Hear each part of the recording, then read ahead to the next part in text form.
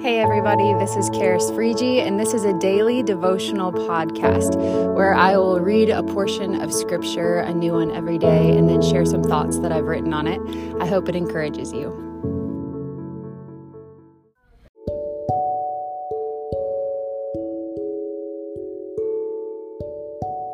Good morning, everyone. Today is June the 26th, and we're going to read James chapter 5 today. We're starting with the first 6 verses of James 5, which are also intense. This is what James says. He says, "Come now, you rich, weep and howl for the miseries that are coming upon you. Your riches have rotted, and your garments are moth-eaten.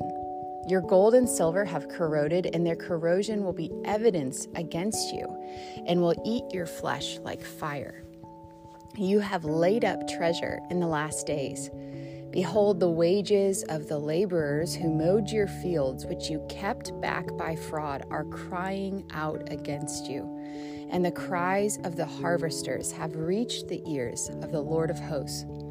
You have lived on the earth in luxury and in self-indulgence. You have fattened your hearts in a day of slaughter. You have condemned and murdered the righteous person. He does not resist you." Now, as I was reading these verses, I was reminded of something that Paul says. Paul says in the letter to Corinthians, he says, "Now if anyone builds on the foundation with gold, silver, precious stones, wood, hay, straw, each one's work will become manifest, for the day will disclose it, because it will be revealed by fire. And the fire will test what sort of work each one has done. If the work that anyone has built on the foundation survives, he will receive a reward.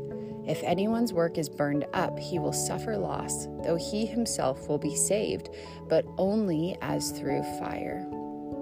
Paul writes similarly to James about a final fiery judgment of our works. And James says here that the rich man's corroding riches will judge him and will eventually consume his flesh. That's a terrible thought, and I believe that it's meant not just about riches, but about an attitude that comes with riches. Jesus commended once a widow who had the least, but gave the most. It's not the amount that Jesus is concerned with, it's the cost. This rich man has withheld and been fraudulent. He has lived in luxury and self-indulgence and is like an animal fattening himself for slaughter. He has condemned the innocent, and justice is coming for him. There is a justice that should ignite our hope. There is an eye that has seen every man's works and will give final right judgment. It's the truth that will satisfy the ache in humanity. The righteous blood spilled throughout generations that one day will be avenged. Now, our little minds might perceive the passing of time as delay, and there are many who walk away from faith disenchanted with God's long game patience. Surely, they think, with our own hands we can rescue the poor and needy. But James here says the righteous man is unresisting. Perhaps the righteous man has rested his case in God's hands, trusting that one day all will be well. The King will come and fulfill Isaiah 11 and bring righteousness and justice to the earth.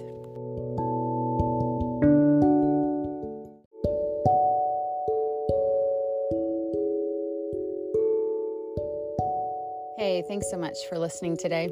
There is so much throughout all of the scriptures that talk about how God is a God of justice, and that one day he is going to execute justice on the wicked, which should fill us with hope when we're seeing in the news every day or even around us injustices, things that are done and are not taken into account that people miss every day.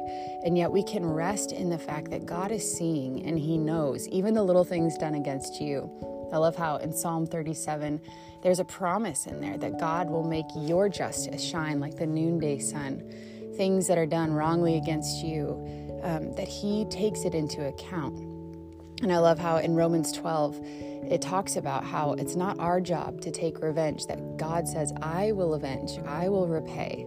And he's going to be faithful to do that. And it sets us up to live more freely, to be like what James is saying, the righteous man is unresisting. There's a point in us where we can be unresisting because we have trusted our cause to the Lord. So that's my encouragement for you today. I hope those verses stir in you. I'm sure there's so much more in there that you could even get out of it. So listen to the verses on your own, read them on your own. And then you could even do like a word search on the justice of God and just start looking at verses. They are everywhere throughout the Bible, and it's so encouraging. So I hope those thoughts encourage you today. We'll be back tomorrow with more of James 5. Have a great day.